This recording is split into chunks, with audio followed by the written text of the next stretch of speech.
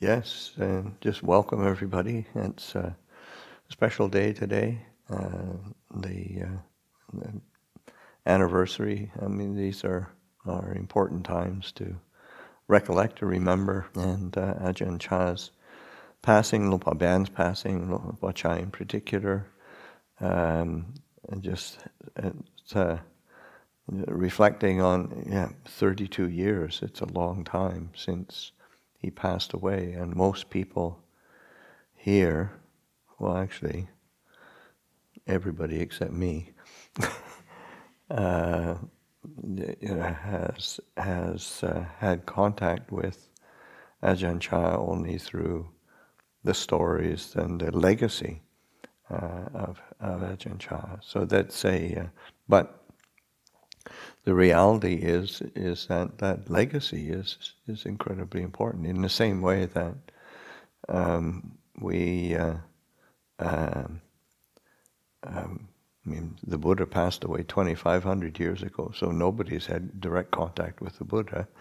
But still, the legacy is passed on by people who wish to follow the example and the teachings of the Buddha. And in the same way, Ajahn Chah has this tremendous legacy of giving teachings and example, and through his example, has created a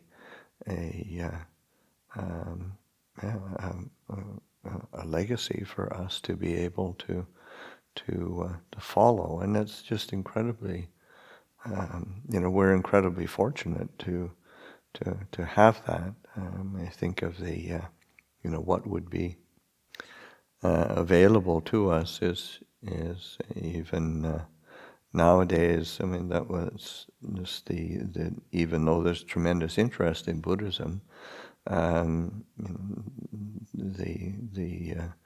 the lineage that Ajahn Chah has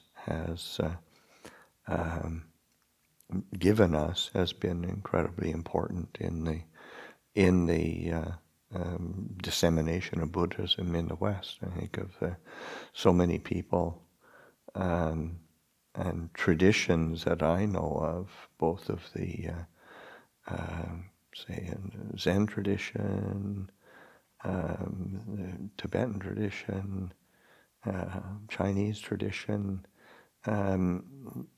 So many of them look to the example of Ajahn Chah and the monasteries that came out of his way of practice, so that it's just a wonderful gift to the world. And today we have the opportunity to reflect on him, reflect on a little later today in the reading. Ajahn Kurunadhammo will be giving a reading from Ajahn Chah, and just to continue to use the teachings that are available to us and reflect on them and try to put them into practice as best we can. And today is an opportunity to people making a special effort to come all the way from Florida to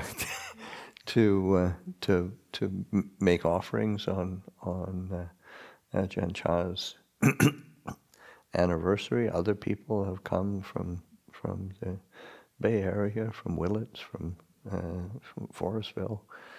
So that's it's people have made the effort to come, and it's really just to dedicate the blessings that come from the say that reflection of gratitude that we have to Ajahn Chah, dedicate to the well-being of the sasana, of the religion and the tradition, because it's kept alive by all of our practice. I think if Ajahn Chah were around. I mean, so many people, even when he was alive, would praise him,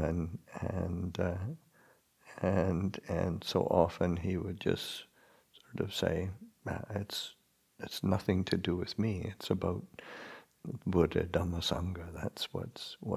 That's what's really important. And I think um, that turning of attention and back to the refuges and turning, say, away from the individual is one of the reasons why his teachings are so powerful. I think because it's not a personal thing, even though of course he embodied the teachings, and in his person he was such a great example. But I think that's the